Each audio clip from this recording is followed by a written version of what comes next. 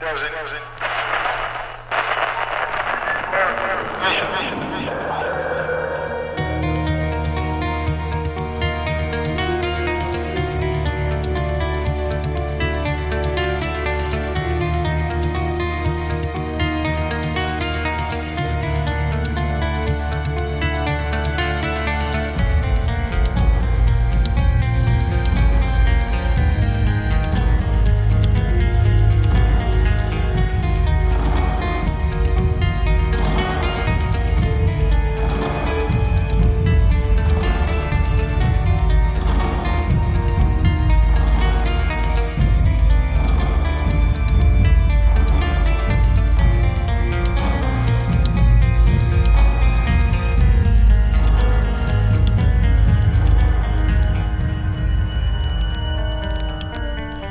evening and welcome to Monsters Among Us. I'm your guide, Derek Hayes. Hello everyone. I trust you've all prepared for your weekly dose of nightmare fuel. I have an episode chock full of stories that kind of runs the gamut as far as these paranormal stories are concerned. So I'm sure that there's at least one or two in there that will send shivers down your spine. So enough yammering from me. Let's let Steve from Colorado kick us off. Hi, it's Call Me Steve. So where I work, it's out here in the industrial park, and what's really crazy is I've dealt with a lot my whole life with gifts and stuff like that, but this is wild. So I had to go throw the trash one day, so I work in one building and I go out to the west building, so I'm coming back in. And here comes the maintenance worker. And I'm like, hey, what's going on? How you doing? And I mean, he's Slowpoke Rodriguez. He takes his time. And I mean, he's old. It's like, whatever. So he comes outside. So I go back inside. And I'm like, well, I got to go to the other building. I go in the other building. I just saw him. And he was full of, like, oil. When I went to the next building, there was no way he could have got there. He came walking to clean. I'm just, like, staring at him. And he goes, what's the matter? I'm like, no, where are you going? And he goes, well, I got to go to the west building to get some parts and tools. And I just stood there, stared. I was like, okay, have a good day. So he walks by, and I see some other guys. I go, how long has the maintenance guy been over there? Oh, he's been over there the whole day working. I go, he hasn't went to the west building? They were like, no. And I asked everybody around there. I'm like, okay, maybe it's just me. So a couple weeks later, I had to go get some parts from the back. And I come up, and I see one of the guys from the back walking. He got to walk down this aisle. And he goes to the bathroom. So me and this guy are over here by the cabinet getting some parts and stuff and, going over our specs. And I don't see him come out of the bathroom. There's only one way to come out of the bathroom. This is another guy. And so I come around the corner, and it splits off. And there's, like, cabinets. Well, I come around the corner, and boom, this guy just appeared right in front of me. And I think what scared me is, you know how things can't occupy the same space? That's what blew me away. He was literally, I could smell his hair. My nose was basically on his shirt. And he looked at me, and he goes, what's your problem? Why are you up on me? I was like, no, man, I'm cool. But it's one of those things that happens a lot, and it's just crazy. And if anybody out there ever witnesses it, just kind of roll with it. But I deal with it on a daily basis, and it's starting to become more and more. But well, thank you for everything that allowed me to share that with people and let them know that I'm not alone. And thank you, Derek, for everything. Keep it up. Thanks, Steve. And thank you for responding so quickly. We had a little issue with Steve's original submission. I imagine some folks will look at this case and think, well, Steve is simply seeing ghosts. And others may suspect a portal or window of some sort. Still others might find a way to assign aliens to this mystery. But I think I might have found a way to think outside the box. What if it is Steve that is quote-unquote teleporting? Think of the first man. Perhaps Steve leaped through time and space just long enough to allow the man to change from his oily clothes. And the man in the bathroom. Is it possible that Steve again transported forward or back in time mere minutes without realizing it? Just long enough for the man to leave undetected. And finally, the experience that sort of birthed this unorthodox theory. The man, Steve said, that just appeared in his space. Now, it doesn't take much of imagination to picture Steve leaping forward in time. Again, mere minutes. only to appear in the same room and location, but also practically on top of another person. Thinking about this sort of thing can send your mind and paranoia into a tailspin. But in all this disappearing and reappearing talk, I'm reminded of one of the strangest disappearances I've ever heard of. The departure of Granger Taylor. The plane is part of the interesting history of Granger Taylor, who was born in British Columbia on this date in 1948. He was very intelligent, but was shy and introverted, spending many hours alone. He quit school after 8th grade and went to work for a mechanic. Taylor, as it turned out, was a mechanical genius who could fix almost anything. At 14, Taylor built a car. Next, he refurbished a derelict bulldozer. He also found a locomotive in the woods that was a total wreck. It had been abandoned with the boiler rusted through and trees growing through the wheels and undercarriage. Taylor disassembled it, and after 3 years had it working in near pristine condition. He sold it to the Canadian government for museum display. Taylor then turned to space and space travel. He read every book he could about the cosmos and extraterrestrials. He built a large flying saucer made out of 2 discarded satellite dishes. The craft was never meant to fly, but he used it as a refuge, spending many hours in it, reading and meditating. He told friends that he had been communicating telepathically with aliens and that they had invited him to take a trip on their spaceship. On November 29, 1980, Taylor drove off and was never seen again. He left a note to his parents saying he was leaving for a 42-month tour of the solar system. His parents waited, but their son never returned. In 1986, Taylor's truck was found on a mountain in British Columbia, blown to smithereens. Several bone fragments were found, but it could not be determined if they were Taylor's. The mystery still baffles today. That clip comes courtesy of Prairie Public News. I actually learned about Granger through a documentary on YouTube called Spaceman. The 43-minute CBC documentary covers the 1980 disappearance of a mysterious man. I've linked to it in tonight's show notes, so go have a look. Thanks again, Steve. I hope you find the answers that you're looking for. Now, if you thought that was weird, you ain't heard nothing yet.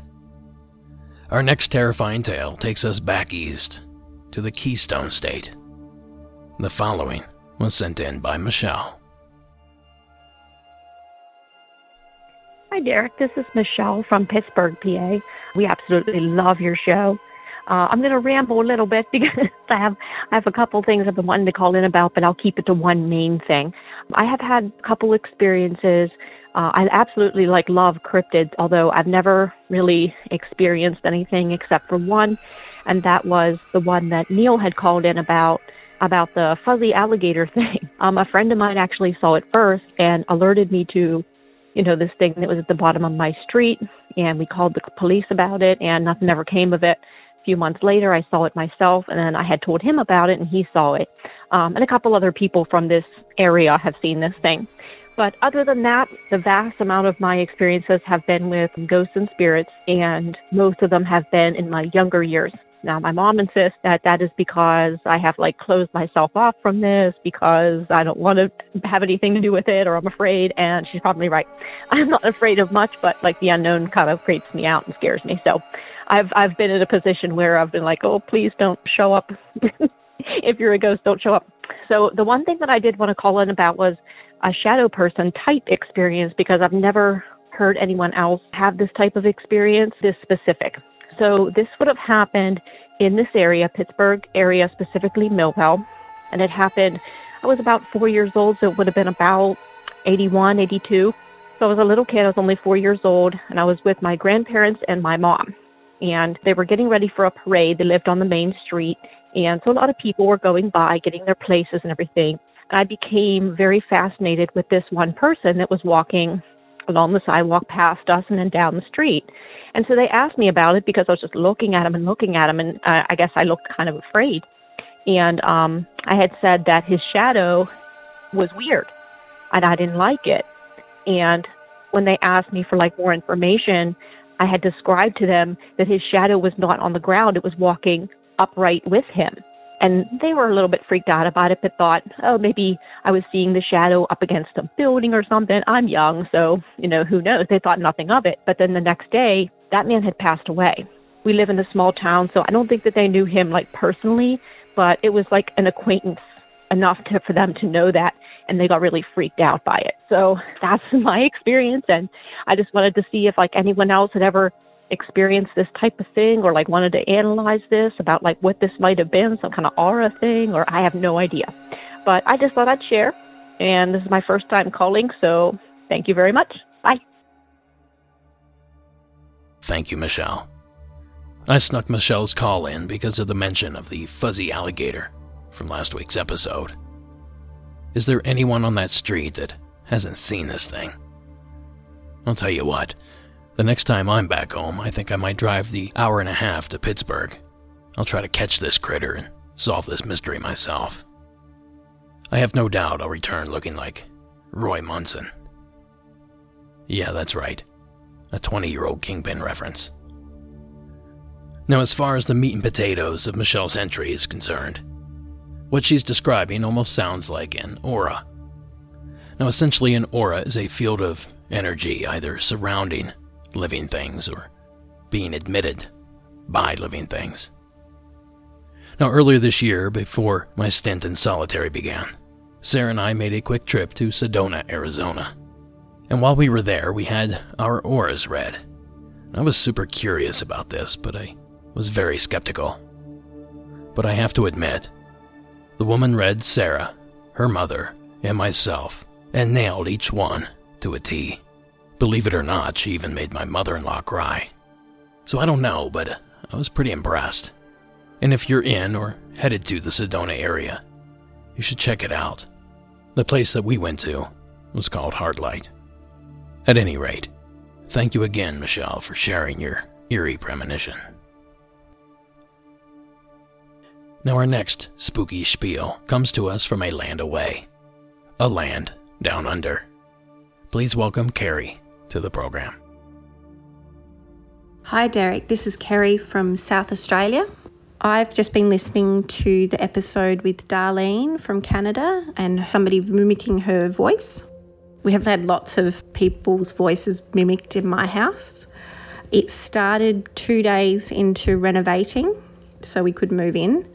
My husband was tiling the bathroom in one room and my father and I were in the adjoining room cutting some wood, and we both hear my name being called in my husband's voice. My husband at the same time happened to be lifting a tile and I could hear him grunting over the top of the voice, and so I knew it wasn't him.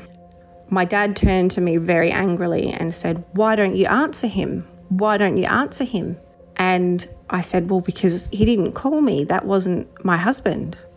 And so I go into the bathroom and I ask, did you call me? And he said, no, what are you talking about? I said, because my dad and I heard you calling my name. And I came back out and my dad was like, well, I mustn't have heard right. And I said, well, I heard it too. Like, we both heard it. But he's not the type to accept that anything is out of the ordinary. And about 2 days later, I was inside the house and my dad was just outside the back door, again, cutting wood. And me and my husband both heard him call my name again in his voice. And so I thought I could see him through the back door and he hadn't turned, his mouth hadn't moved. And I said, okay, I don't think that was him. And my husband looked panicked because we'd just moved out of a house because it was haunted to this new house and it seems to be having problems already. And I walked outside and I asked my dad if he'd called me. He casually said no and went back to work, and my husband got this panicked look on his face and then went back to what he was doing. Then probably about 5 weeks after that, it was just me and my son alone in the house. I was in the kitchen and he was 2 rooms away, and I heard him yell my name, and I walked over to the room And I looked in and he's sitting there with his eyes like saucers, absolutely panicked. And I asked him, "Did you hear that too?" And he said, "Yep." I said, "Okay, well, come out with me for a little bit and don't worry, it'll be okay." And nothing happened for a very, very long time until we got to probably 3 years later. And I'm in the kitchen. My husband's said something to me and I didn't answer him. And he turned around and he started saying something else. I can't remember exactly what it was. And he said to me, you told me that was it. And I said, "Well, no, I didn't. I haven't said anything." And he was like, "I'm sure you said it." I said, "No." And he got this panicked look on his face because he very well knew that I hadn't said anything. And we asked my son and he was like, "I didn't hear anything." And his eyes are like saucers again because he heard something, but he knew it wasn't me. And my husband got very angry and went outside. And I just thought, oh no, it's happening again. But we haven't had anything for probably about 6 weeks now. I love the show. I'd love to hear your thoughts on it. Thanks. Well, Carrie, my thoughts are that sounds nightmarish. Thank you for the entry, by the way. Mimicry, taps or knocking on the walls, moans in the dark, and chains rattling are all examples of the biggest paranormal cliches out there today. But like many cliches, they're around because there's typically a shred of truth buried in there somewhere. So what is the truth here in these mimicry cases of which I've received several over the past few years? Well, whatever it is, I think we can all agree that there's something off-putting and, dare I say, sinister about these strange occurrences. And my best tip for you, Carrie, is to purchase one of those cheap Wi-Fi cameras. Amazon has a good one for about $25. I actually use these things, and mine will alert me to a pin drop if I apply the correct settings. Then it's time to sit, wait, and listen. So thanks again, Carrie, for sharing that one. A quick reminder that we need stories to feed the beast. So if you have a true paranormal story you would like to share on the show, dial in that hotline at 1-888-608-NIGHT. That's 1-888-608-6444. And for international listeners like Carrie, simply record your story on your phone and shoot me an email at monstersamonguspodcast@gmail.com. Oh man, we have so many good entries left to share, it's difficult to pick the next one. But I've mustered the strength and pulled a doozy from Sean from the Barrel. This is his entry from my home of California. Hey Derek, my name is Sean and I'm currently living in California now, but I grew up on the islands of Hawaii, basically the island Oahu. And on Oahu, I just want to give a little backstory before I actually get into my experience. On the island of Oahu, back in the 1700s, early 1800s, when King Kamehameha was uniting the islands, he ended up having the Battle of Nu'uanu, where him and the king of Oahu ended up fighting at Nu'uanu-Puli. It's not a tourist attraction on the island of Oahu, but if you Google Puli Lookout Oahu, you can get a clear image of what I'm talking about. If you type in the Battle of Nu'uanu, you can get a bit of clarity on what happened there, as in Kamehameha and the king of Oahu fighting, and King Kamehameha ended up pushing about, I would say, several thousands, if not about 10,000 of the king of Oahu's troops off of a cliff that is known as Nu'uanu. And in Hawaii, it's kind of like folklore where they say like Nu'uanu-Puli's always been hunted, being that so much people lost their lives, fall into their deaths. There's folktales about seeing a white dog basically, if you see a white dog, just turn around and run away. There's tales about, don't bring pork over the Pali Lookout. If you stop to get some pork at a local restaurant, you don't want to be driving through the tunnel that separates the windward side from the city side of the island. You don't want to be taking pork with you because your vehicle was shut down and you won't be able to get it back sorted until you remove that pork that you had, the meat that you had out of your vehicle. So there's a bunch of stories like that about this new Wanu Pali, how it's being hunted and things like that. Now there is an old Pali Road before they built the Pali Pass, before they built that freeway going through from the city side to the windward side of the island. They had the old Pali Road where you used to take, and it's basically just you're driving on the cliff. It's closed down now, but you basically was driving on a cliff to get to the other side of the island. Well, it's been closed for years and years now. So basically, it just became a tourist destination, and I would basically just want to get into my experience. So my experience with the new Wanu Pali was around 2007, 2008. I believe I was in 8th grade, if not 9th grade at the time. I went to a public charter school on the island. We had regular high schools and stuff like that too, but I always went to this Hawaiian emergent charter school. And basically, it was just a type of school that landed off of the land. And we had a sleepover one night with other charter schools and other Native Hawaiian organizations at the Pali Lookout. And if you're from Hawaii, you already know that the Pali Lookout is haunted. Don't go there at night. You just already know, let alone sleep over. So to kind of fast forward the story, we had a camp out there. Everybody was kind of like, I would say like a football field away from the actual lookout, if not a football field and a half away from the actual lookout, in a parking lot with, RVs or vans or whatever you were sleeping in at the time. And, families was there and stuff like that. So two of my friends and I ended up wanting to go exploring at about 10 o'clock, 11 o'clock at night. We ended up just telling our parents we're just going to go to there. We're not going to go too far. And they ended up letting us go. So we ended up going down to the lookout. And one of my friends was all like, oh, let's go down the old Pali Road. And it's super dark. There's no street lights. Basically in the mountains at this point at 11 o'clock at night. So we're on our way down the Pali Road. And all of a sudden, my friend just freezes. And I'm looking at him. I'm like, yo, what does he see? He's probably like 5 feet in front of me. And he freezes overlooking the cliff. And it's probably, I would say, like 20 yards, if not 30 yards, before it actually drops off. And there's a guardrail and things like that, too. So I'm looking at him, and I'm wondering, like, yo, what are you looking at? So I walk up to him, and he's just pointing his finger, and he's just, like, frozen solid. He can't move. So I'm looking. I don't see anything. It's just pitch black. Then my eyes kind of adjusted already, but it started adjusting to this new scenery I was looking at. You have some trees, mostly just trees, and then you can tell when it drops off. You can see the bottom. So I'm looking at what he's looking at. I'm like, what are you seeing? And he's like, it's right there. Look right there. So I kind of look into trying to figure it out. And it took me a while, but then I see a black shadow. I would say, not to exaggerate, maybe anywhere from 12 to 15 feet high, maybe 7 to 10 feet wide. And it was just a black shadow. But the good thing about it was this black shadow was covering some trees, but blending into other trees.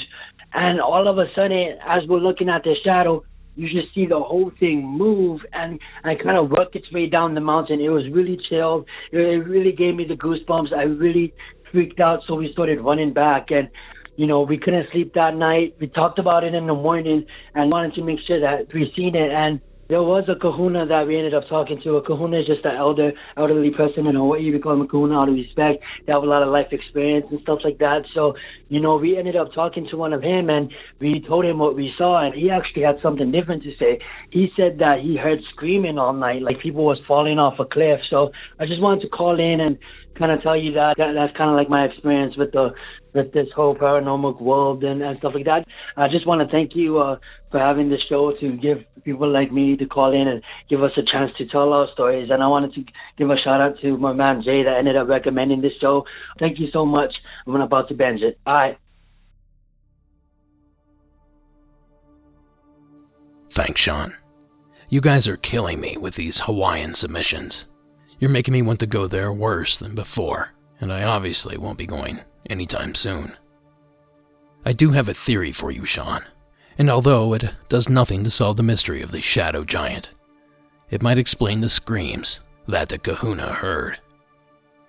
Is it possible that he heard the screams of 2 young boys, whom had recently stumbled upon a 15-foot shadow monster in the woods?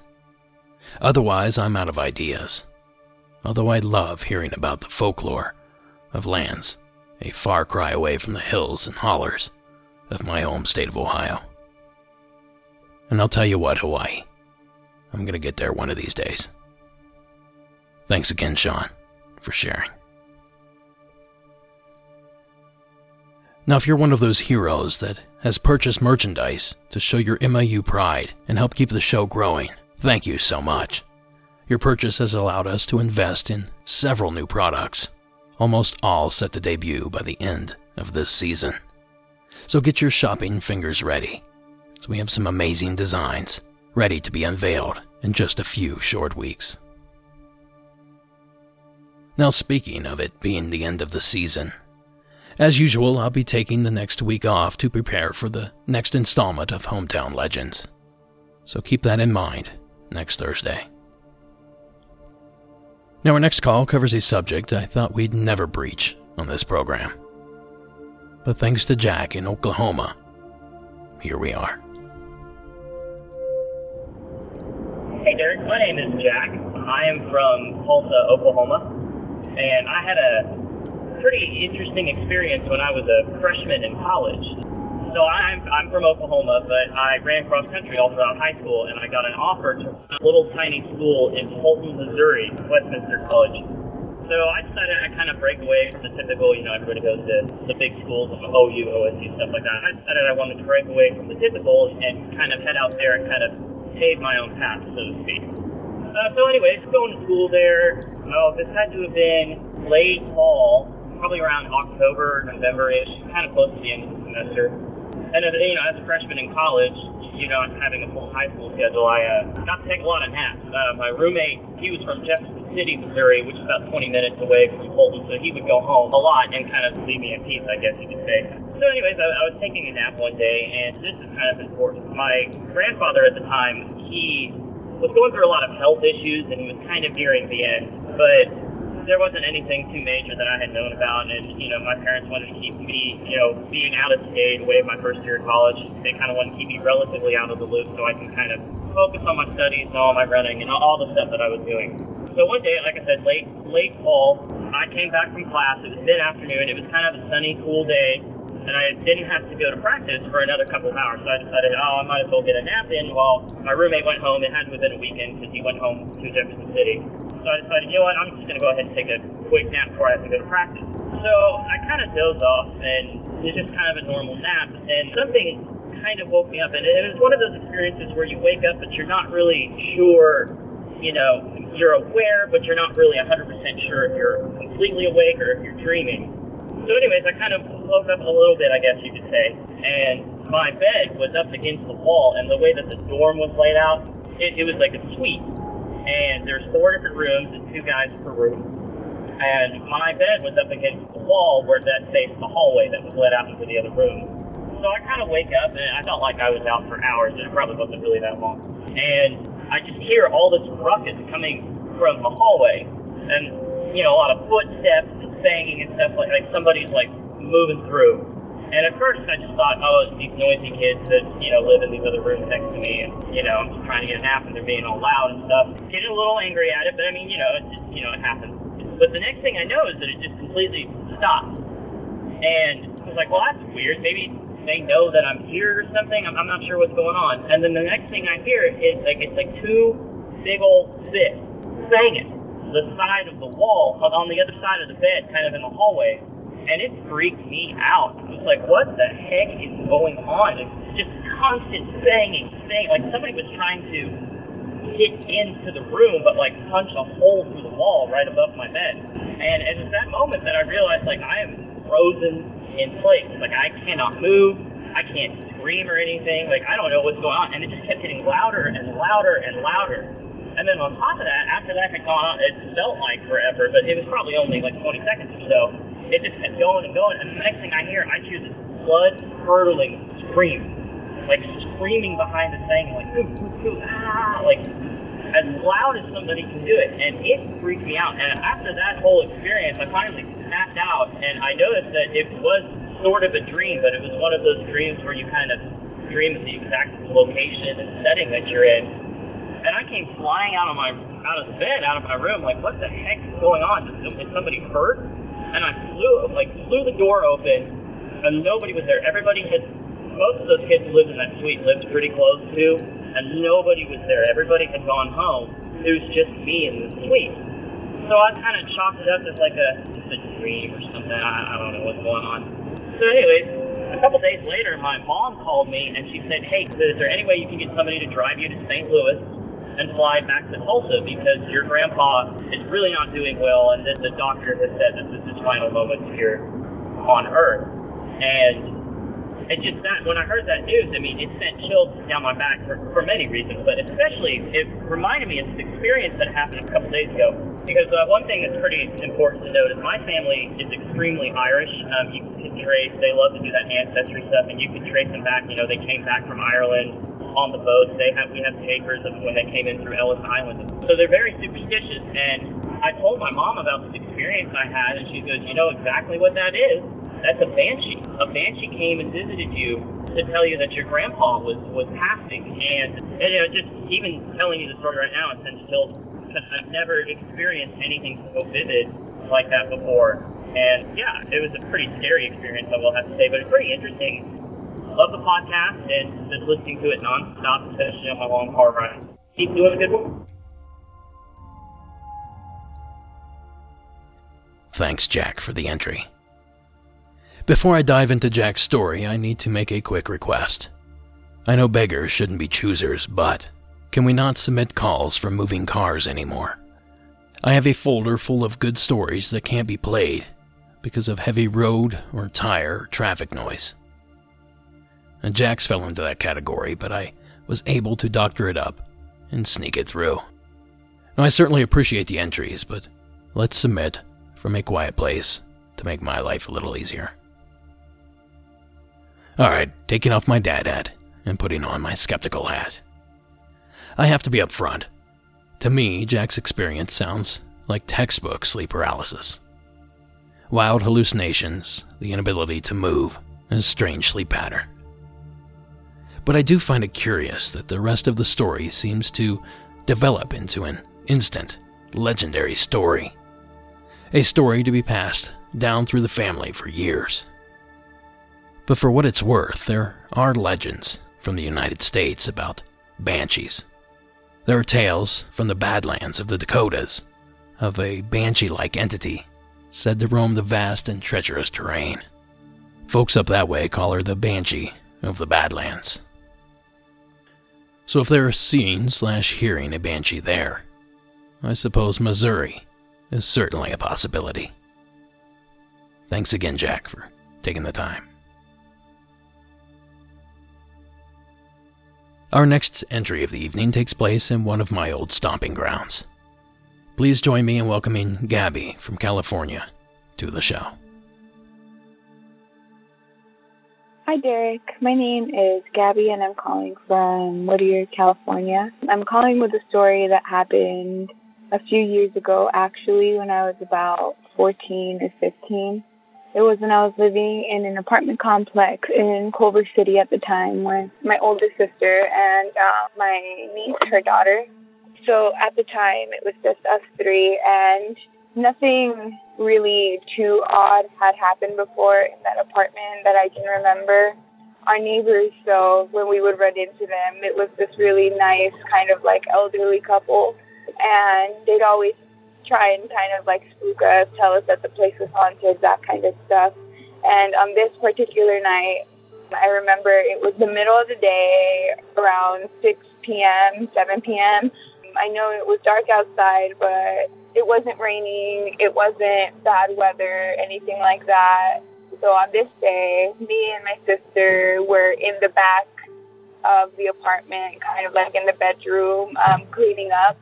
and my niece was in the living room by herself, kind of just sitting on the sofa. We didn't have a TV at the time, so she was just watching Netflix on my sister's laptop. She was just sitting there on the sofa. We were in the back, and all of a sudden, we just heard her screaming, and we both ran out.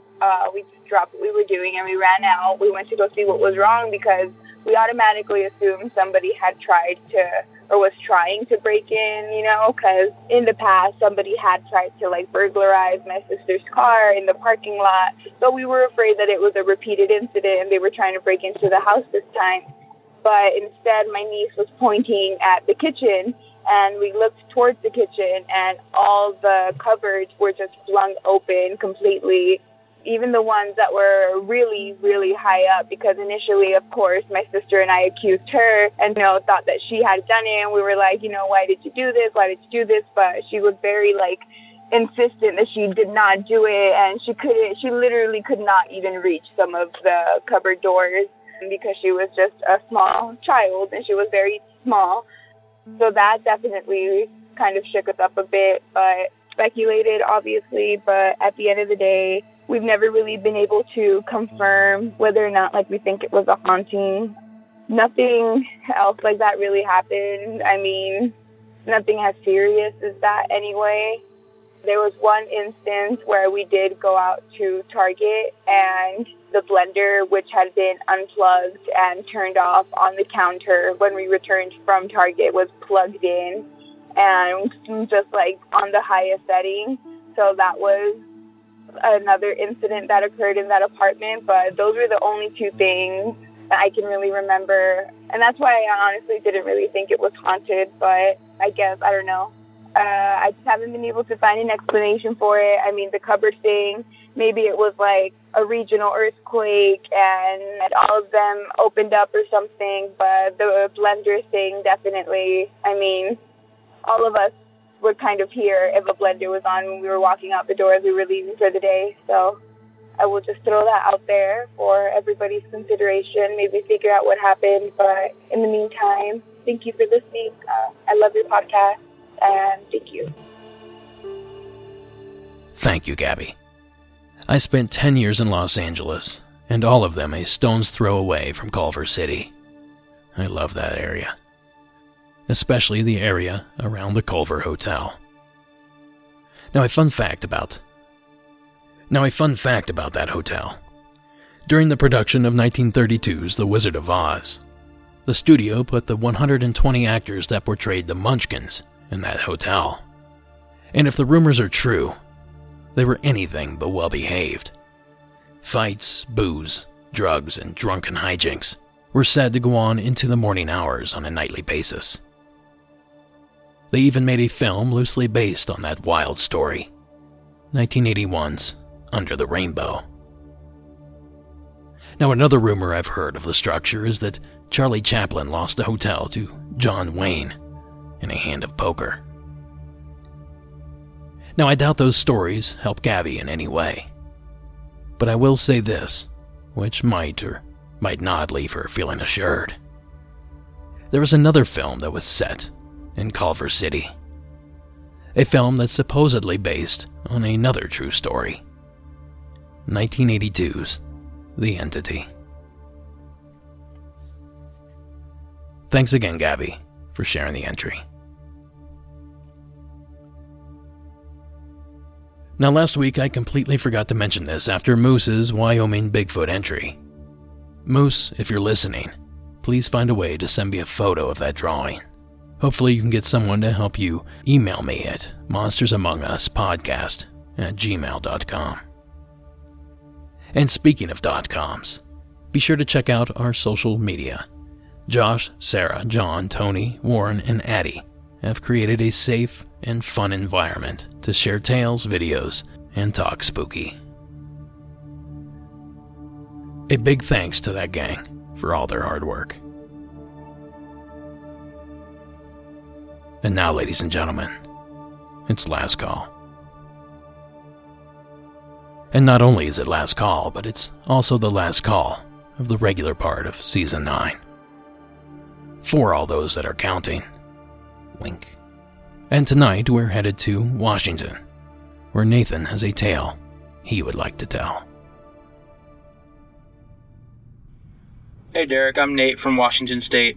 I love the show, so I thought I'd send in a couple stories for you to share on the podcast. My first story takes place back when I was in middle school, maybe 2004, 2005. It was summertime, so I had an ample time to watch TV or play with friends. And during that summer, I had watched a Bigfoot documentary that really interested me. I can't remember which documentary it was, though. Anyways, after watching it, I had brought the subject of Bigfoot up to my mom and stepdad. My stepdad had told me that he had an experience with Bigfoot up in northeast Washington, in the Colville area, specifically the Spruce Canyon area. He had worked up there years ago, and one weekend he was fishing on a secluded lake, and it started getting dark, and all of a sudden an ape-like womanish scream started happening all around him. And then rocks started to be thrown at him.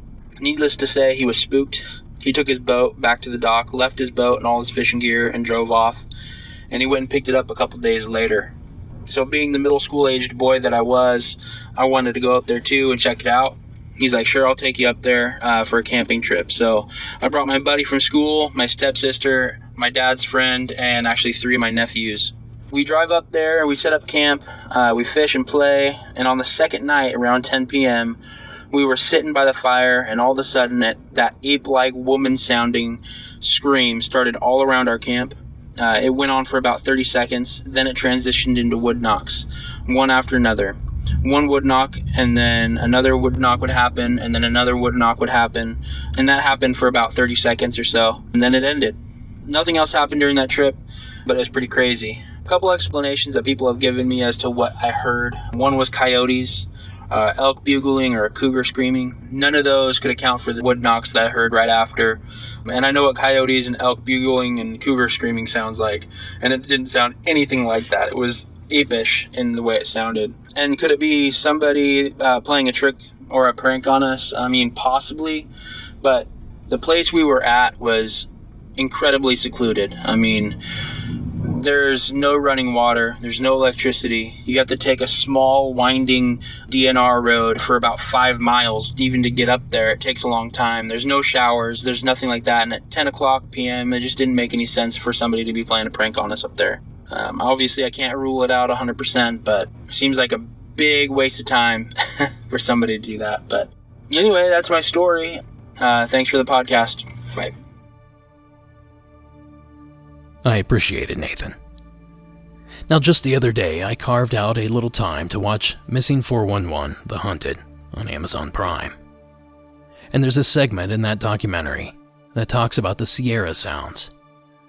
Now, I know I've mentioned them in the past, but here's a crash course. A group of hunters have been using a remote hunting camp since the mid-1950s. And at night there, strange sounds are reported. Well, one of those hunters, Ron Moorhead, was wise enough to lug a reel-to-reel audio recorder. This was the 1970s after all. 8 miles into the wilderness to capture the recordings we now know as the Sierra Sounds. Well, as I was watching, listening to the clips they selected, the idea came into my head that I should clean up that audio. Now, I'm not schooled in sound restoration or anything like that, but I've become pretty good at it over the years. For the last season or two, all calls played go through a rigorous process of adjustments and edits to make the story sound as clear and concise as possible. So I figured if I can do that there, then I can certainly apply that process to these extremely interesting sounds. Now, as you listen to the following clip, keep in mind that the original tape was analyzed, and experts claim that there was no trickery. Nothing like that was detected. What you hear on the tape was indeed in proximity to Moorhead's microphone when the recording was made. This is what I managed to pull from the original clip.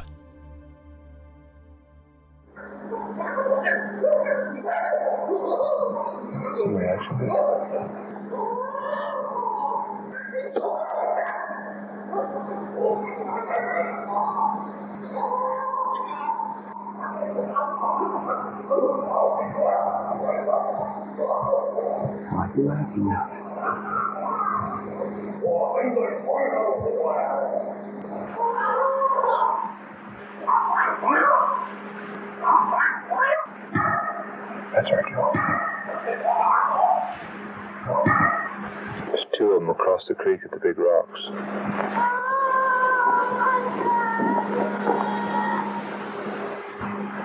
It's a hard act to follow.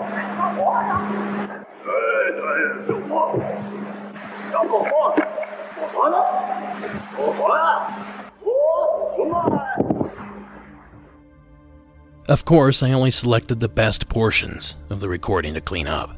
Sort of the best of Bigfoot, if you will. Now, whatever these things are, they're likely not human. A majority of these vocalizations are out of the human range, and a 2008 claim suggests that the sounds contain a complex language. Now, if it's out of the human range yet has developed language, there aren't a lot of options left. So thank you again, Nathan, for taking the time to share your story. And that's going to do it for this episode.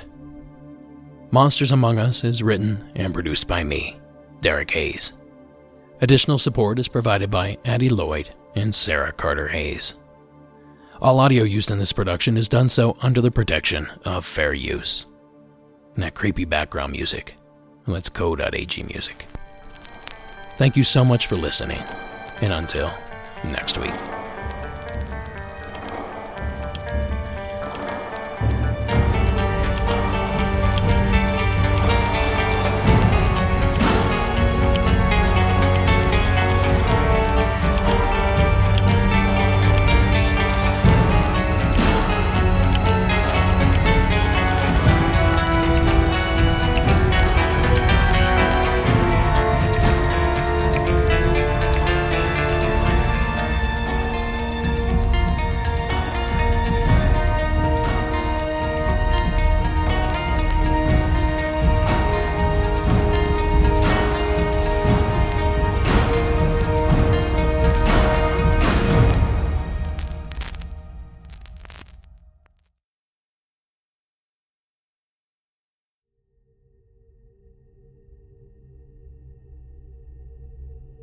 And here it is, folks, the bonus call of this episode. The following was submitted anonymously from parts unknown.